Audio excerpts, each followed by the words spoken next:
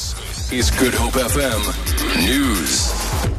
Good morning. Thousands of members of trade union AMCU have voted overwhelmingly for a strike in the gold mining sector.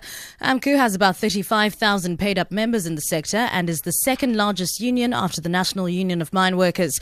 However, AMCU will wait for the Labour Court's ruling on the union's 2013 appeal to strike before serving notices on Sibanye Gold, Anglo Gold Ashanti and Harmony Gold. AMCU President Joseph Matunjwa.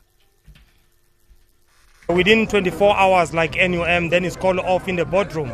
We have to think thorough and true to what we are doing, because you know for a fact that government is not for us. I mean, everything that we do, everyone is against it. So we need to check all the balances. Whatever that we are doing, we are not putting our members into the predicament.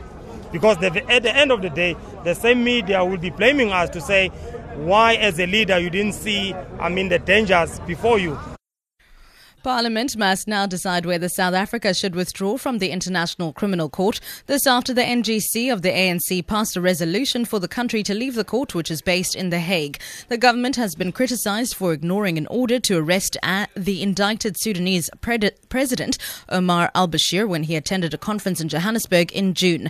Angela Mudukuti is an international criminal justice lawyer at the South African Litigation Centre. South Africa, a country that has prioritized human rights and the protection of the constitutional democracy we all live in and thrive in, I think for a country like that to withdraw from the ICC is a pity, because the ICC needs support. And South Africa also needs to make its people believe that it prioritizes human rights.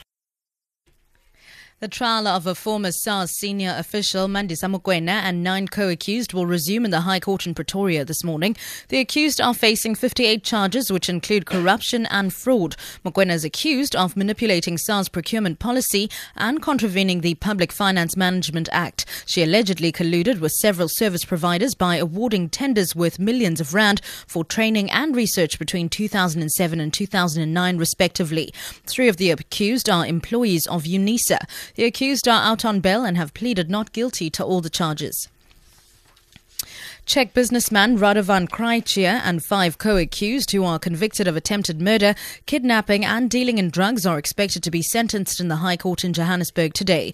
Krajčia, Desai Lupondo, warrant officers Samuel Modise Maropeng, George Jeff Ntorwane, Jan Lefu Mufokeng and Sboniso Mia had all pleaded not guilty to the charges. Their sentencing was postponed last month because Krajčia's lawyer, Annelien van der Heever, was ill. Krajčia was accused of ordering the kidnap and torture of Bheki Lukele, whose brother, Doctor, had allegedly disappeared with 25 kilograms of dik. This is the first conviction against Krajčia in the country. He's on trial in 4 separate matters in South African courts. And finally, a British military helicopter has crashed in Afghanistan, killing 5 of those on board and injuring 5 others. The helicopter crashed as it was landing at NATO's Resolute Support Mission headquarters. The BBC's Shaima Khalil reports.